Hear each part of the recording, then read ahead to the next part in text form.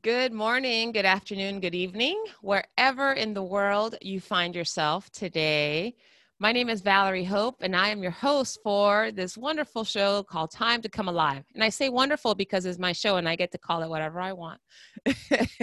I'm so grateful that you chose to listen, to watch, to participate today in any capacity that you have found yourself right now attracted to the show. I feel like this is just an opportunity to bring about more consciousness for yourself and your community, for your world. Also, an opportunity to connect more deeply with yourself, with other people. And ultimately, that allows us to be even more creative.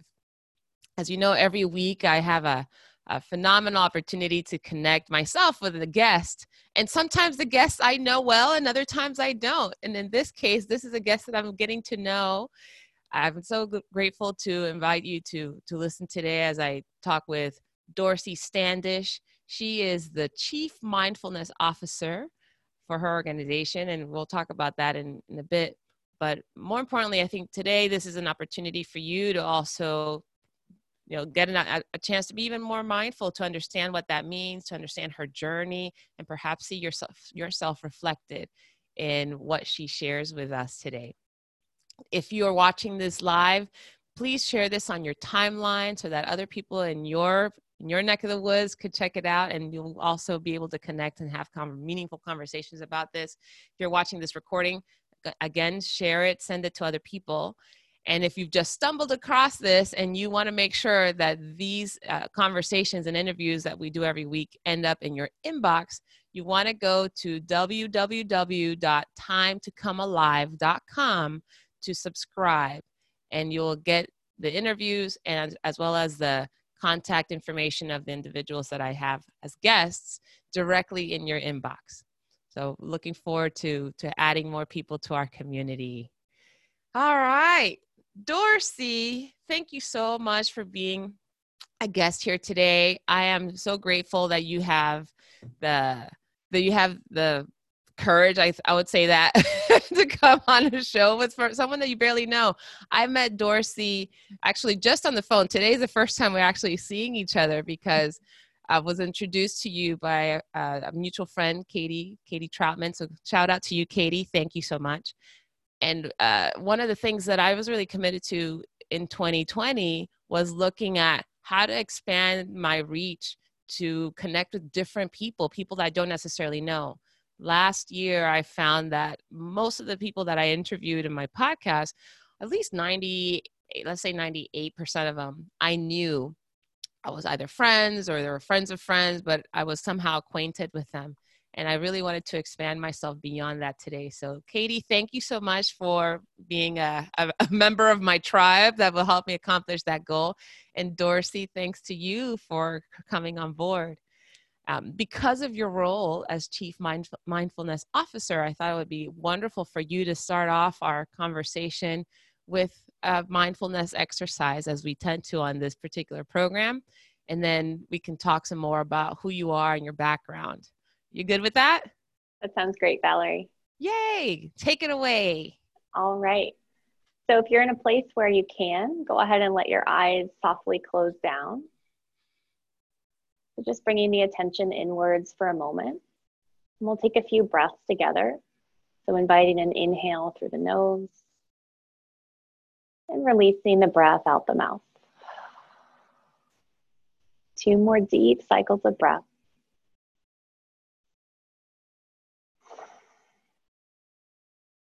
Last deep breath in and letting it go. And taking a moment to thank yourself for taking this time to invest in you by learning and growing with this podcast, this conversation. I'm just giving you the opportunity now to set an intention for your time listening to this podcast. Maybe it's simply to be present, to listen. Maybe there's something specific that you're looking for. And through these simple practices of breath awareness and conscious intention, we get to bring ourselves more fully into the here and now.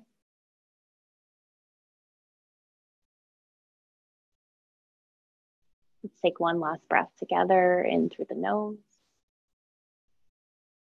and out through the mouth. And gently blinking open your eyes and coming back into the space. I feel renewed, restored. Thank Sometimes it just you. takes a breath, right? You know, it's funny you say that because, you know, last night I had to drive one of my mentees. I mentor a group of young people, and she was going to a dance audition, high school, you know, she's an eighth grader. And she was telling me how nervous and how nervous and how nervous she was all the way there. And I said, "Are you breathing?" "No, miss, I'm not breathing." I'm like, "All right, let's breathe." So when we got to the parking lot, we did a little breathing exercise, and it didn't necessarily completely remove her nerves, but I think she started to realize how little she was breathing and how that contributes sometimes to that anxiety and the tightness. So yes, thank you very much for that. So Dorsey, tell us a little bit about yourself. What has you be such a, first of all, Chief Mindfulness Officer? I think you're the first and only person I've met with that title before. So I'm really fascinated about what is it that had you become this or take on this particular role in your life? Yeah, Valerie, that's a great question, and it could be a very long answer, but I'll keep it brief. So It's yeah, only I an have. hour show, Dorsey. So Okay. Oh, yeah, I have the pleasure of running a company called Mastermind, and my role there is overseeing everything from, you know, our daily operations, managing our teachers, engaging with corporate and community clients, to really writing a lot of our mindfulness curriculums and doing a lot of the teaching in front of corporate audiences and community audiences. So it seemed appropriate also, you know, I'm someone as a practitioner and teacher of mindfulness that it's so easy to compartmentalize, you know, and say, oh, I practice mindfulness in the morning, but can you really bring that into your whole life, into the way you do business, the way you relate to people? And so for me, that title of Chief Mindfulness Officer is a reminder, you know, every time I sign my signature at the bottom of an email, am I living what I'm teaching? yes. Now, okay, did you come up with the title yourself? Yeah, it's, you know, when I stepped into the role of running the company, it just was something that made sense, as we're a meditation and mindfulness company. So Then it does make sense. I love what you said about knowing that you now have to embody this quality in all areas of life, because you're right. These days, the word mindfulness has been, you know, spoken of so much more often than I think 10, 15 years ago. And you also get a sense that it's so tied to a yoga practice, meditation practice, but really the term mindfulness is about, you know, embodying the present moment and just being in the moment. And I'm curious about, let's just talk about today. When you think about between the time you opened your eyes to now that you're sitting here, what does mindfulness look like in your day, or what has it looked like today? yeah, that's a great question, Valerie. So the second I open my eyes, I try to actually feel my body in the bed and like enjoy that feeling. My mom got me these UGG socks for Christmas that make my feet feel amazing when I wake up because they're actually warm. And so I try to savor that feeling of warm feet and find gratitude for that little moment of joy. Mm. I try to imitate my cat who cuddles with me. And so I do a little bit of stretching too when I wake up, just to feel into my body. And I try, you know, I do the same thing every morning, making lime water, making tea. So it's easy to slip kind of into that routine and go on autopilot. But I try to take little moments to taste my tea, to close my eyes and enjoy it. I have a daily practice in the mornings, anywhere from 30 to 45 minutes of seated meditation, gratitude journaling, sometimes some mindful movement, depending on time constraints. So I have the formal practice, but I'd say what really gets me and is why I enjoy mindfulness so much is those little moments of actually bringing that mindfulness into daily life. There's a quote from John Kabat-Zinn that I love, which is, the real meditation is how you live your life. And so coming back again to that theme of trying to live what I'm teaching, not just for those 45 minutes in the morning, but really Yeah. throughout my day. Oh, wow.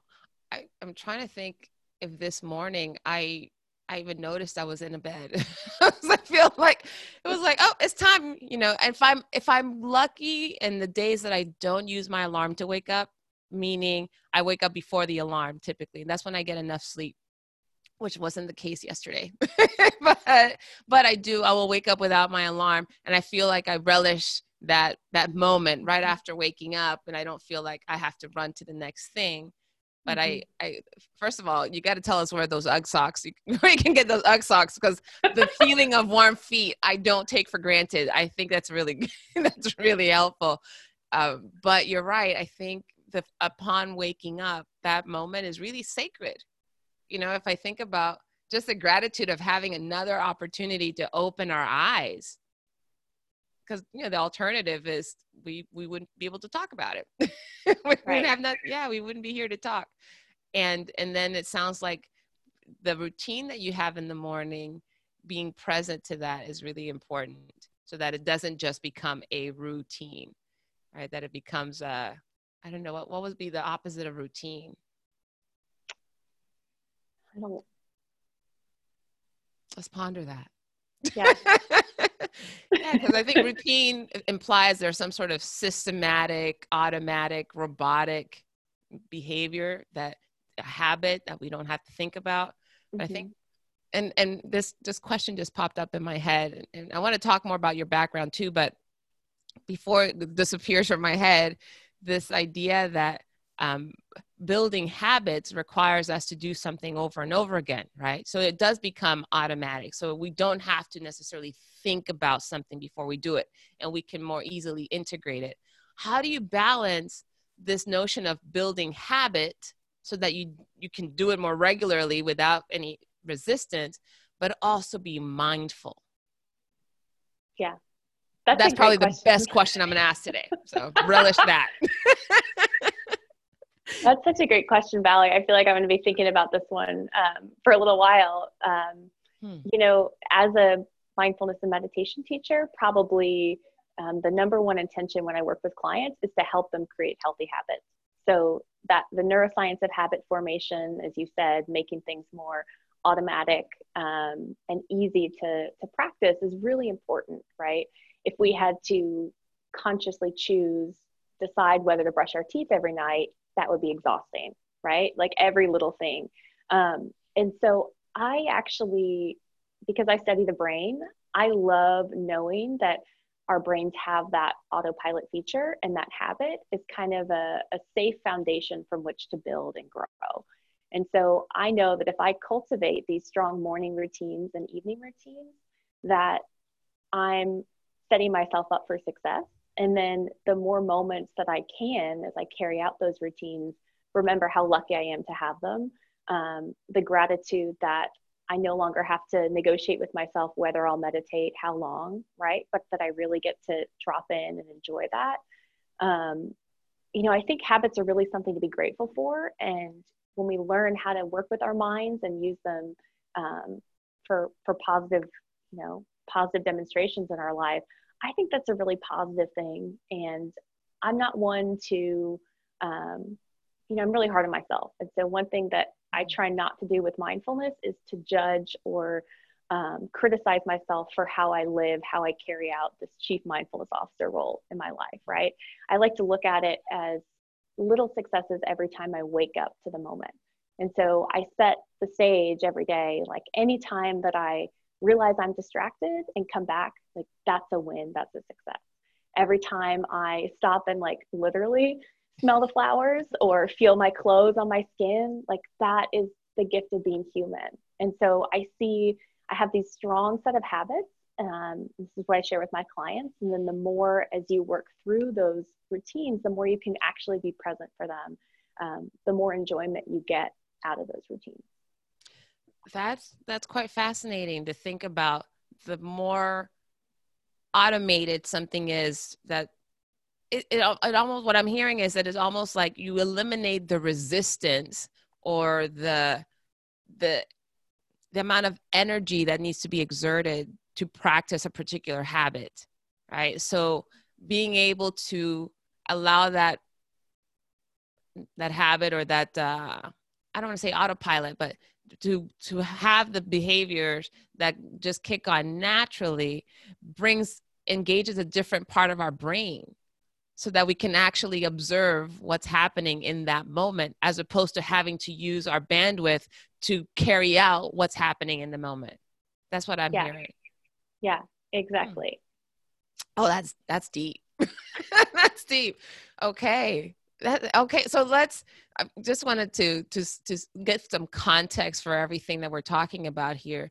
You clearly, and one of the things that we talked about when we first met was your love of science. And you've mentioned that there's something about the brain that really fascinates you enough to now explore it from this perspective. Tell us about your background and how you got to where you are today. Yeah, I love that, Valerie. So I have always been a math and science nerd, for lack of a better word. Such I judgment. It is a little bit of judgment, but I wear it proudly. I think it's the best way to describe. Honestly, my nickname growing up was Dorky Dorsey. Dorsey. Oh dear. Well, okay, embrace it. Yeah. Um, but I just loved math and science, took as many science courses as I could in high school, and was really lucky to go to an all girls school that was really like women in science, STEM, And so I was empowered to go off to school in Philadelphia and pursue mechanical engineering as a degree. And I got into research there. I mean, I just loved everything, learning about how the world works. And, um, early in my life, loving science looked like studying really hard, getting this engineering degree, and then ultimately interning and working for Texas Instruments for 5 years. And so I got this incredible opportunity with TI to go from a mechanical design engineer, working on projector housings, housing the lenses and chips that, project our movies onto the screen of the theater, right? To managing a program to bring the DLP chip in the form of a spectrometer, which is a light machine, for lack of a time to explain what it is. But I got to travel all over the world, learn about different aspects of science, and I thought I was living like the best life. I had spent my 25th birthday in Taiwan, overlooking the city of Hsinchu, and I was like, this is what I'm meant to do. And it's so funny because a few months later, all of that traveling and all of that stress of launching a product caught up with me. And I had a total experience of burnout, mental health issues. I was actually diagnosed with bipolar disorder, Oh. and I had to take some time off of work. And it was like work had been my whole life. And now I had all this time and space to fill. And I still love science, right? And so I started looking like, how can I train my brain for stress resilience? How can I better equip myself to manage the stress of life, right? The stress of working, and really engineer a life for myself that I loved. That wasn't like if I took out one thing, that would all, everything would disappear. And so, in those few months off, I started looking at mindfulness research, reading a lot of different books. I was already at the time studying and practicing yoga and doing some teaching a little bit in the community. And so I kind of was familiar with this idea of stillness, but as a type A perfectionist, go-getter, I mean, you could not tell me before that time that it was valuable to sit still and do nothing. Like, what? But I read all the research, read the philosophy of mindfulness, and I was like, this is something I need to commit to. And I'm so grateful that I was like, if I need to protect my mental health, if I'm going to be, told by doctors what to do, I want to be doing something for myself every day too. And so shortly after that experience, I committed to a daily mindfulness meditation practice and started exploring not just the science in my daily job at TI, but also kind of the science of living. Like we talked about habits, what's a positive, what are positive habits for me? How do I continue to strengthen my brain? Just like you train your body at the gym, right? Like our minds can create a heaven or a hell for us to live in. And I was really obsessed, I still am, with this what habits can I do on a daily basis to change the way I perceive the world and the way I impact the world? And, it's so often, right, that we go through these really traumatic things in our lives, and then we look back and we say, thank goodness for that. And that was my biggest challenge, but it's also, that was the catalyst for everything I do today. The commitment to mindfulness meditation, the penchant for sharing it with other people who might be skeptical and type A and like, what is this really about? So in that following year, I started teaching free mindfulness classes at TI, had experiences of flow state, right, where it was like, this is what I'm meant to be doing. And so in 2016, I was like, I know that my mission, my calling is to really do this full time, to bring accessible wellness, science-based wellness to people just like me in the corporate world who wouldn't normally see the value of training their minds. That's a really long answer, but that's kind of Very my journey with colorful. science. No, it's a colorful answer. I'm curious about the first moment that you thought that, okay, a mindfulness practice is what I need. You've been diagnosed, you had a yoga practice already, but what was that thought or idea or conversation? What was it that sparked that I need to implement some of this in my life? Yeah, honestly, there was a lot of resistance. And so when I think back on that time, all I can remember is like, no, like, don't make me sit still.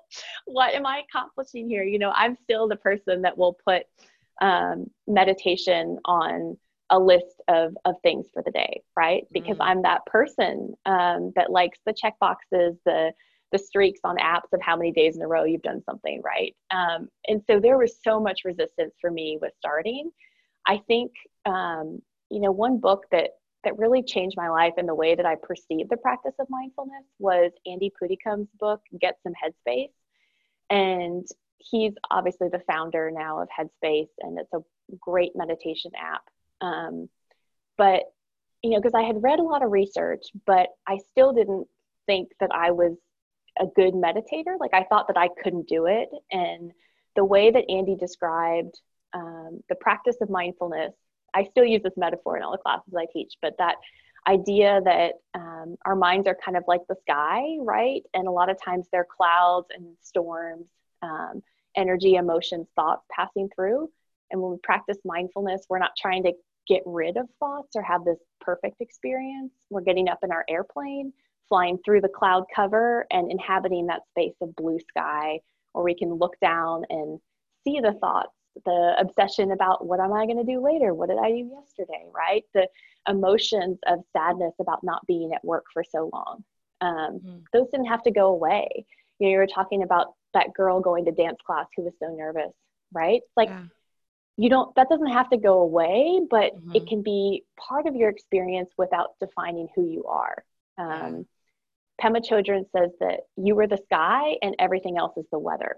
And just that perspective on life that I got from that book in particular really influenced my growing mindfulness practice, right? And helped me not feel like a failure because I was so distracted every time I sat down to meditate. Yeah, and you and I shared that I've done some meditation. I have a meditative practice as well, and I learned, I guess it was 3-4 years ago now. For the first time, I went to a Vipassana meditation course and 10 days in silence where we were spending up to like 8 hours a day in meditation throughout the day, of course. That experience in and of itself took something. I realized that not only being in silence, and when I say silence, I mean, we're not even talking to the people around us, not even making eye contact. Our meals, we had, the tables were pushed up against a wall. So literally there was no opportunity or even temptation to want to engage with the people around us and really just be present to the moments that we were experiencing. And the experience for me was quite impactful. But I remember feeling at the time, it was like, okay, being quiet is actually nice. Most people in my life were surprised because I don't spend a lot of time in silence in front of others. But I found that it was kind of liberating for me. I definitely get my energy from people and conversation and doing, right? Doing things, taking action. But what I noticed is when I was in an environment where I didn't have to worry about if I looked friendly, or if I was being polite, or if I needed to be kind, or if I needed to be considerate. I had to think of no one else but me and my interactions in the day, and the meditation practice that we learned and practicing that. It was quite liberating in a way, at least for me. That's what I found. But I also realized that there were ways that I needed to challenge myself. So I'm curious about you in the workplace, having implemented this, and you took on this mindfulness habit, and what impact did that have in the work you did and the environment that you created around yourself or for others? Yeah, that's a great question, Valerie. And yeah, like we shared that experience of silent retreat, and so many epiphanies come when you set aside that time. So I'm glad that we share that. Um, it's funny. One of the reasons that I left TI so quickly after starting a meditation practice, kind of sharing it with other people, is that once I was meditating every day, I worked a lot less. Like I had more intention about what I was doing. And it got to the point where I was working 4 hours a day and finishing the work that I had to do as a program manager. And I didn't see the work the same way, because I was so much more focused and intentional. And my concentration had gotten better. And that kind of added benefit of feeling like I did something for myself every day, no matter what the world throws at me. Like I've connected to a place within me that's always at peace and always present. And I know that that's there no matter how many crazy emails I get. Right. And so my efficiency really increased after I started meditating. And that was really illuminating to me, in terms of like, this could really be beneficial for other people too, if they would take the time. Right.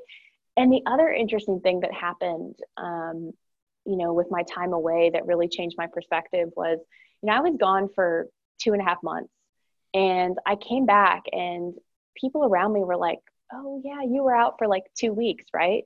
And I'm like, they're just living the same day every day over and over again. We're talking about autopilot, right? I mean, it's so easy to get stuck in a rut, not a routine, but like a rut. And you just kind of settle, I think, for the life that's in front of you. And I did not want to do that. I found this new efficiency. I found a new commitment to myself and caring for myself. And I really wanted to continue exploring that and sharing it with other people. And that kind of awareness in the workplace that you're talking about is what really showed me that this could be so valuable for other people. And I needed to make that my priority. Absolutely. When the first time I did the meditation retreat, I did have some experiences. I remember coming back into sound again. Not that we were in some sort of chamber. There were nature sounds, but coming back into conversation and interaction and activity with other people at first was a little bit jarring.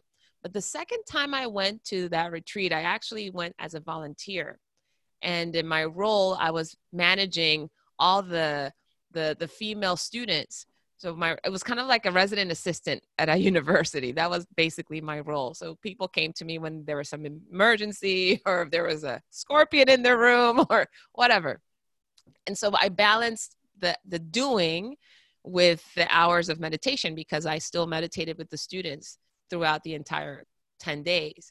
And what I found interesting is what you just expressed when you had this knowledge, all of a sudden this consciousness that you were more efficient. When I came back into life, I recall having the experience of the emails and all these competing priorities not phasing me.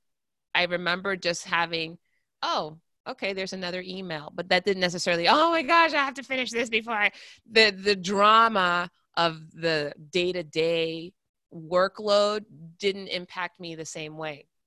Now, granted, I've had to maintain that by making sure that my practice was still, I still had integrity in practicing, but it sounds like for you, having had that really, that shift and how you process your energy, process that time. Not only had you interact with the work you did differently, but even how you, it sounds like you were perceived differently too, or at least you noticed that people's perception was based on some rut that they'd created for themselves. So when you think about the work that you now do with these corporations or these individuals, and you mentioned how type A you are, and and how you want to bring this to others, what do you see is the biggest challenge for that to really take root, for people to make that shift or break out of those ruts? Yeah, like another great question, Valerie. I think we're really at a tipping point right now where there's finally, science is catching up to what we know anecdotally from people, these experiences of better concentration or whatever. We can see scientifically those changes in the brain or those, changes in behavior. And so I'd say that the science is a really big motivator for the people that I work with. They like to think of it as like a user's guide to their own brain, right? Everyone has a brain. We all want to know how to use it better, make it more efficient, so we can be happier and more productive and effective in what we do. And so I see a lot of openness right now in the clients that I work with to mindfulness when it's positioned in a particular way, following some of the scientific benefits, as a secular science-based practice, right? I think there's still these leftover connotations for meditation from the 60s and 70s. A lot of the Asian meditation practices were brought over to the US by hippies. And so people still think of meditation as a hippie thing just because of how it was originally presented in the US. And so I think we're gaining traction in terms of, oh, it's a science-based, you see articles in the Huffington Post, the New York Times, right? These mainstream news outlets about the benefits of mindfulness. And so I'm seeing more and more curiosity and openness from these corporate clients to try it. I'd say one of the biggest barriers that I see to people actually doing it is fear of, not knowing what it'll be like, what will happen when I close my eyes and actually pay attention to my mind. Sometimes ignorance can be bliss. And when we open up to like, oh, wow, I've thought about, what that person said to me yesterday 15 times during my meditation, like that really is affecting me. And there's a lot of power in the practice of awareness, but I think at first it can be a little bit unnerving to get that window into your mind and to start to seeing what's really there.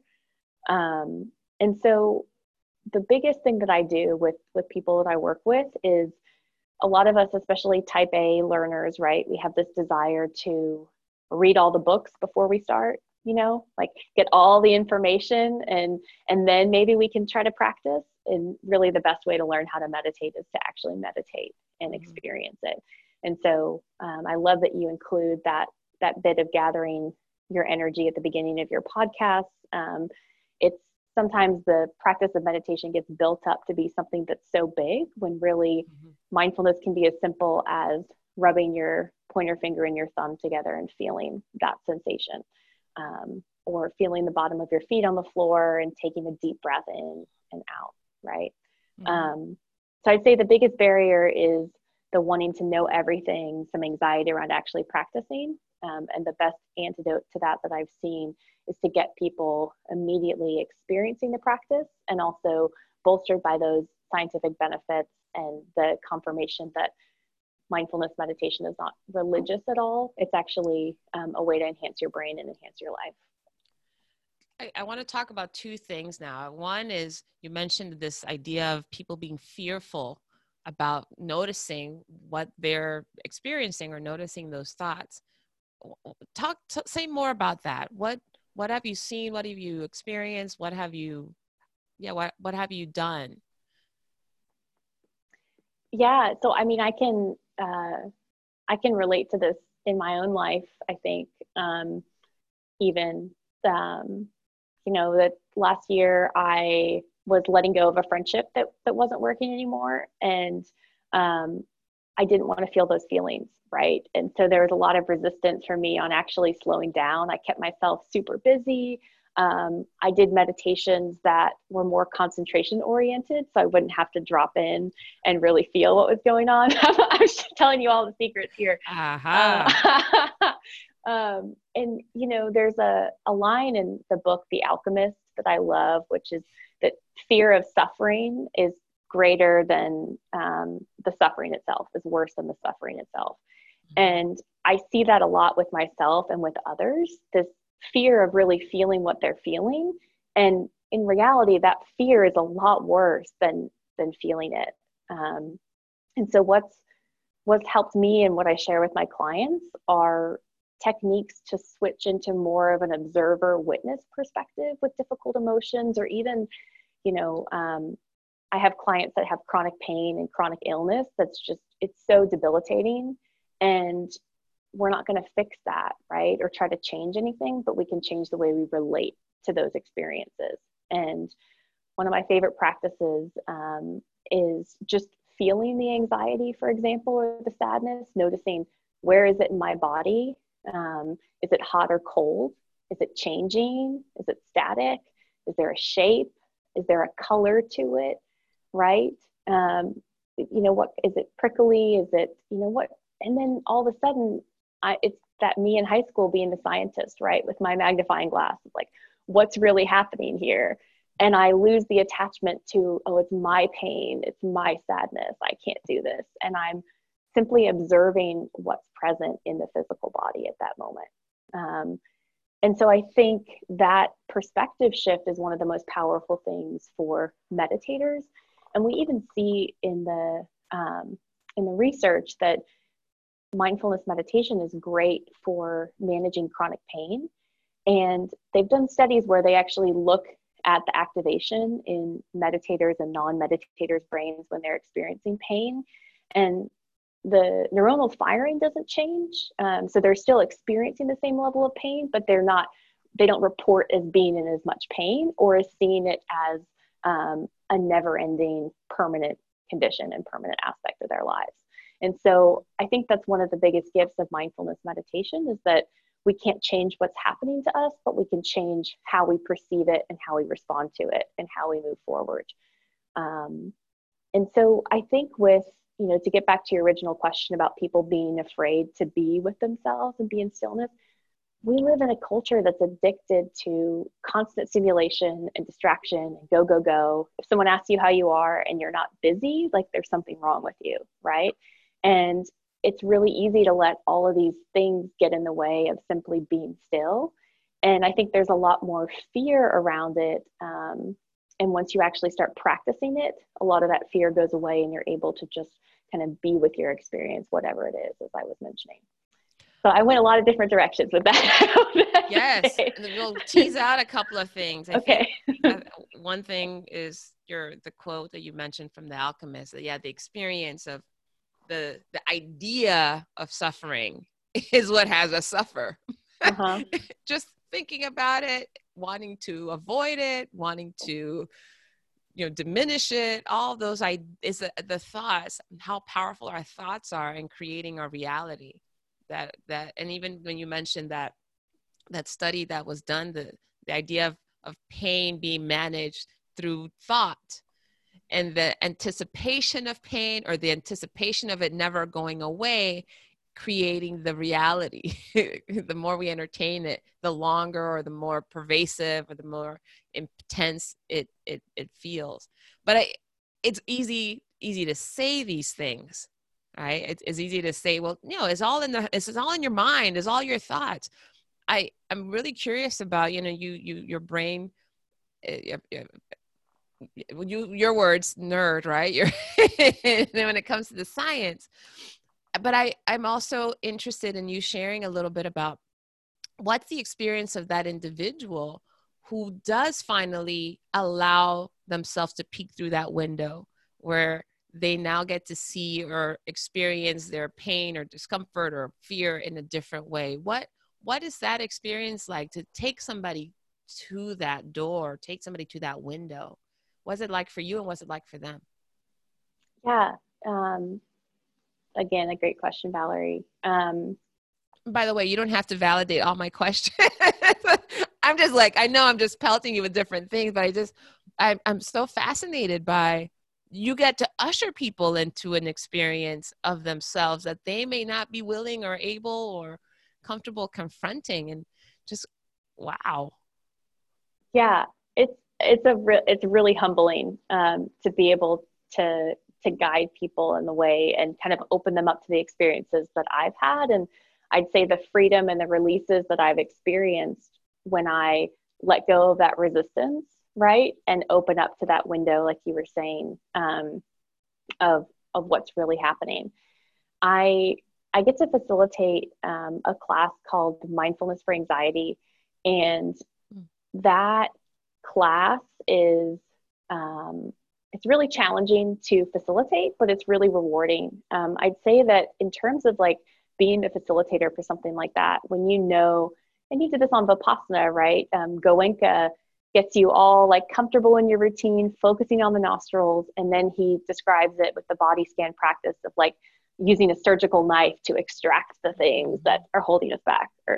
And so with facilitating, it's a balance of making people feel really safe and comfortable in the environment that they're in, letting them know that it's normal and natural for things to come up, for there to be fear or resistance, and then inviting them in. I'd say mindfulness it's truly, the way I teach it is an invitation to connect with yourself, connect with the environment, really, truly.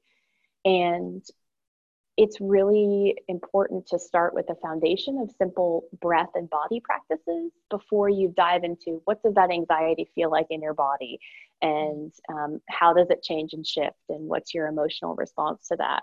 And so there's a whole process.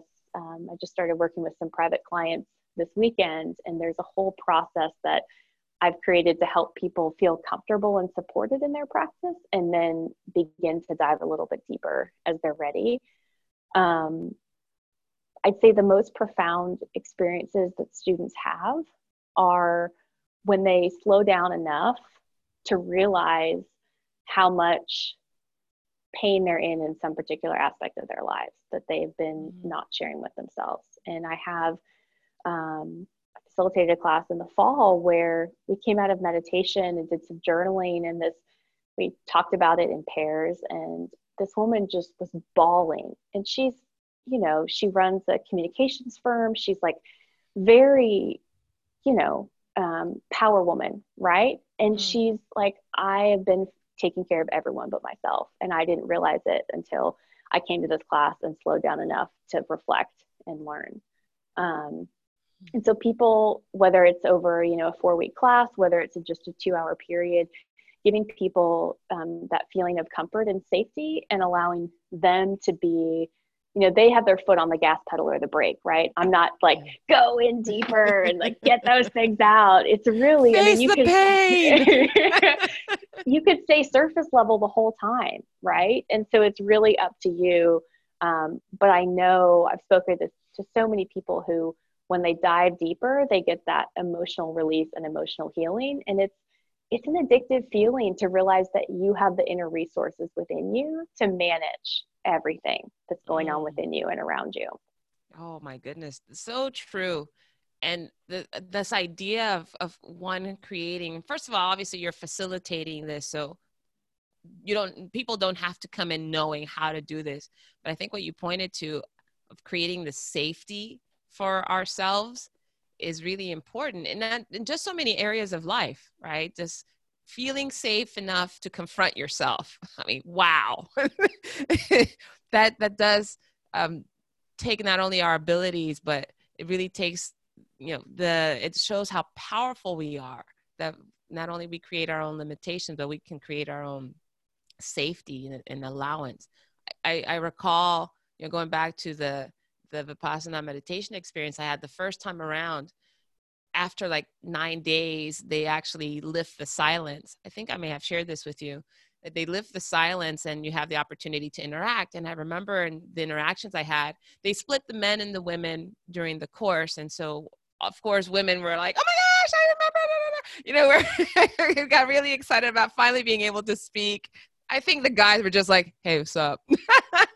But the women, we just went on and shared very deeply before the end of the course, which was the next day. So many of them that shared their experience through those 9 days had something to say around physical pain, either migraines or, some sort of digestive issue. I mean, there was a lot of physical discomfort beyond just, I was sore from sitting too long, but like really some health challenges, even some chronic pain that people expressed. And I remember thinking at the time, I'm like, that was really easy for me. Like, I didn't have any issues. And I recall having been, I have torn meniscus in both knees, and I didn't want to sit cross-legged during the practice. So the 9 days, I did not sit cross-legged because I didn't want the future pain that I would confront if I did because of my knees. So I had all these cushions, and I, put myself together in such a way that I was always comfortable.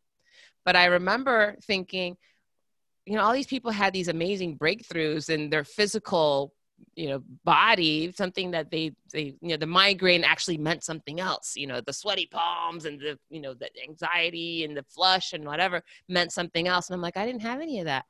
And I had this insight that I didn't really challenge myself physically. So for the last 3 sittings that day and the next day, I sat with my legs crossed. And what was fascinating was, talk about giving myself permission or the safety. I think after 9 days of I've done the same thing every single day, and I've been okay. I've survived it. Finally created enough safety for me to go, well, maybe I could challenge myself physically and see what happens. Because the idea is that we don't move during the meditation. And I sat with my legs crossed for the first time in those 9 days, and we had an hour-long sit. And first 20, 30 minutes, it was fine. I was like, oh, this is really good. I'm actually doing this well. And then all of a sudden, I remember feeling this like almost burning, achy sensation, but not from my knees. It were actually from my hip muscles. And I was like, oh, I was not expecting that. And it just got progressively and progressively more intense. So by the time we hit an hour, not even an hour before that, I remember it was so painful. I wanted to move so badly.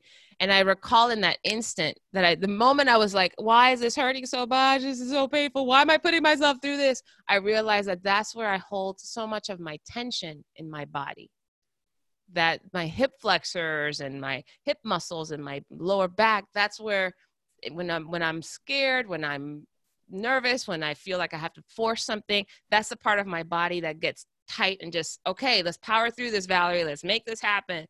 And I realized, I guess that term, gird your loins, it was like, tighten up. That's where all of that tension was held. And sitting that way for a long period of time, I couldn't hold the tension anymore. So naturally needed to relax. And I realized that all the pain that was coming out was all psychological.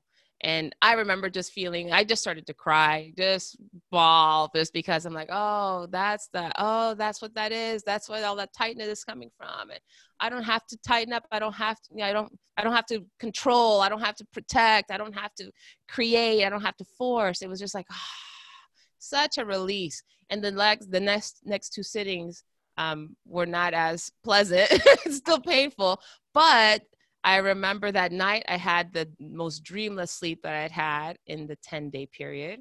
And the very last time we sat, actually, I would say like 75% of the pain completely disappeared. So anyway, I just reflected on that because what you said about creating that safety, I think, have such a beautiful opportunity as human beings to connect with the parts of ourselves that make life really rich and really beautiful. But sometimes we keep the thorns up or we keep the gates locked or we don't dust things off and it diminishes the ability to live life fully. I'm curious for you in your own life, Dorsey, can you give us a sense of what it's been like now that you have, knowing that you were diagnosed with bipolar, that you had to build this practice as a result of making sure you maintained who you are, what has it done for your life? How is your life different, or yeah, what's been the impact? Yeah. It's funny. A lot of times when we change, we don't always notice it, right? Because we're just like incrementally day by day.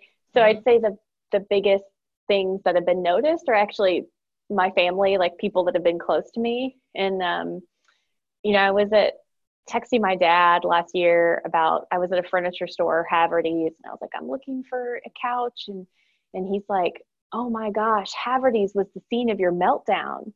Like, what? And he's like, oh yeah, because he drove out with me when I moved to Texas in 2012, and he was like, yeah, they couldn't get the couch in the time that you wanted, and you just like let the saleswoman have it.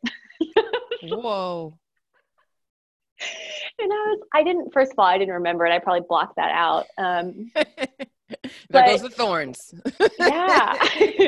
and he goes, oh yeah, that was the old Dorsey.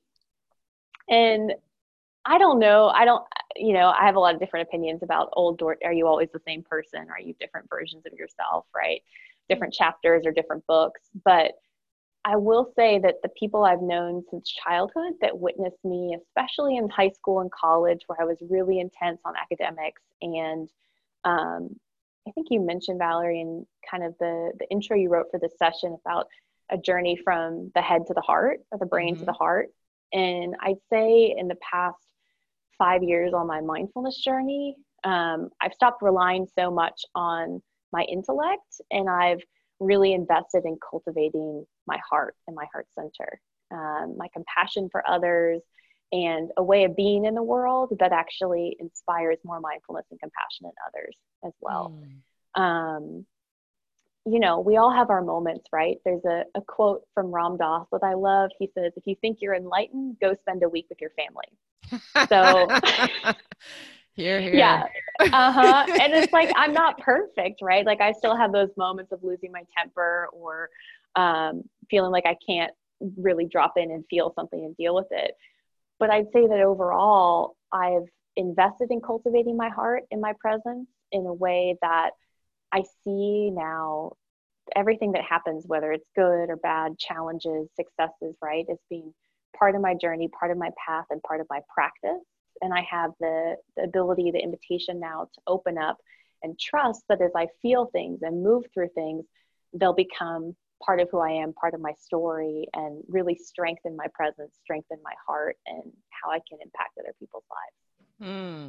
Well, thank goodness for the old Dorsey. Well, because one, I think it provides contrast, not only for you, but I think that's what life is about. Life is about identifying the contrast, because then we know what there is to work on, what there is to do, what is there to take action on when we notice it. And it sounds like it had a profound impact on how your family also perceived you. So I don't know, maybe you are more enlightened now. They have a old Dorsey, new Dorsey conversation. So Dorsey, I know obviously we're getting close to the end here, but I want to, first of all, there are so many things that you shared about the benefits of mindfulness and the practice that not only has transformed your life, but gives people a roadmap to transform theirs. How do people get a hold of you, or how do people get information about the classes that you offer or the private sessions that you do? Yeah, thanks, Valerie. So as I mentioned at the beginning, I'm the Chief Mindfulness Officer of Mastermind, and you can find us at mastermindmeditate.com. We have a resources tab with different blog posts about applying mindfulness to different aspects of your life. We have a library of digital meditations that incorporate that kind of science and research learning at the beginning. And also there you'll find a way to sign up for our upcoming classes and our newsletter if you'd like to get a discount on your first class when you sign up. And I know you probably have audience all over, Valerie, so I'm super excited to share that we just started offering online classes this year. So these are on Zoom as well, and they meet on Tuesday nights. Right now we're talking about kind of jump starting a mindfulness practice. Next month we'll be diving into the attitudes of mindfulness, or the pillars of mindfulness. So how do you live that non-judgment that we talked about, right? And how do you bring in practices specific to that and other attitudes? So no matter where you are, I encourage you to check us out. And we're growing our community both here in Dallas and then really cultivating these online connections as well, which we believe is the future of sort of the way that humans connect and nurture each other, and being able to cultivate that safe space that we talked about, even in an online setting. So it's a journey and a practice, and I'd be honored if you guys would connect with us there. And also I'll share my social media channels with Valerie, Dorsey Standish on Instagram and Facebook, and Mastermind Meditate on the same channel. So connect with us, continue the conversation, and enjoy some of the brain health learning and daily mindfulness practices that we share. Oh, fantastic. I'll make sure to take all of the points that you made, the website, as well as your social media handles, and place them in the show notes. So guys, you'll have that access. And I'll also include some of the books, because you mentioned some wonderful reading that you've done that also moves forward this conversation. So in case people are interested in Pema Chodron or Ram Dass or the Alchemist, Paulo Coelho, all of those, I'll be sure to include those as well. So if you might want to send me a list, because you gave quite a few. And if there are others that you didn't mention that you think will also help people, that would be phenomenal. Great. Well, I can't have a chief mindfulness officer on this program and not have them actually take us out, not take us out, but to close our session with some mindfulness. So Dorsey has offered to do that. Before you do that, though, Dorsey, I do want to encourage those of you who join us next week. We have another wonderful opportunity to connect with them, another person. So January 21st is our next session, 9 o'clock on Facebook Live. And then also get on www.timetocomealive.com if you want to make sure that you get this in your inbox. Next week, we have Janet Morrison Lane. She's the director of the Vickery Meadows Eagle Scholars Program. It's a college prep program for 7th to 12th graders. Going to be talking about the importance of sharing and teaching young people how to access college, how to access not only the resources to go to college, but the support system that's necessary for them to be successful when they're there. So looking forward to having that conversation with her, and something that not only brings her alive, but also the young people who have the fortune of interacting with her. So join us for that next week. Now, I'm going to turn it back to Dorsey to usher us out of the program with some mindfulness. Thanks, Valerie. Let's take another minute here just to connect with ourselves. So go ahead and roll the shoulders up, back, and down a few times. If you're standing, you might do some bigger stretches, right? One of the biggest benefits of mindfulness is this connection between the mind and the body. So closing the eyes down again, bringing both hands to the area of the belly. We'll take a few more of those deep breaths together. So inhaling into the belly and exhaling out the mouth. 2 more like that.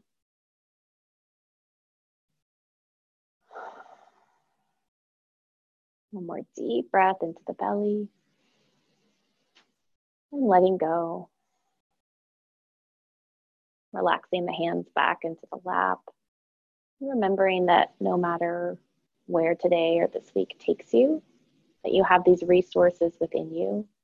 Even just 3 belly breaths has been shown to help shift our central nervous system from a state of fight or flight into that parasympathetic rest and digest. So taking one last breath in through the nose, sighing out the mouth, curling the corners of your mouth up in a small smile, sealing in your practice and your gratitude to yourself for continuing to learn and grow. And take this time to connect more deeply with yourself in the present moment. Blinking the eyes back open, coming back with perhaps a new perspective into the space. Beautifully done. Dorsey, thank you so much for your time, your energy, sharing your message with us. And I encourage those of you who are watching and listening to follow Dorsey. There's some things I think in your own life that you'd like to bring to life that she can support you with. Have a wonderful day, everybody. Thank you for joining us. Bye.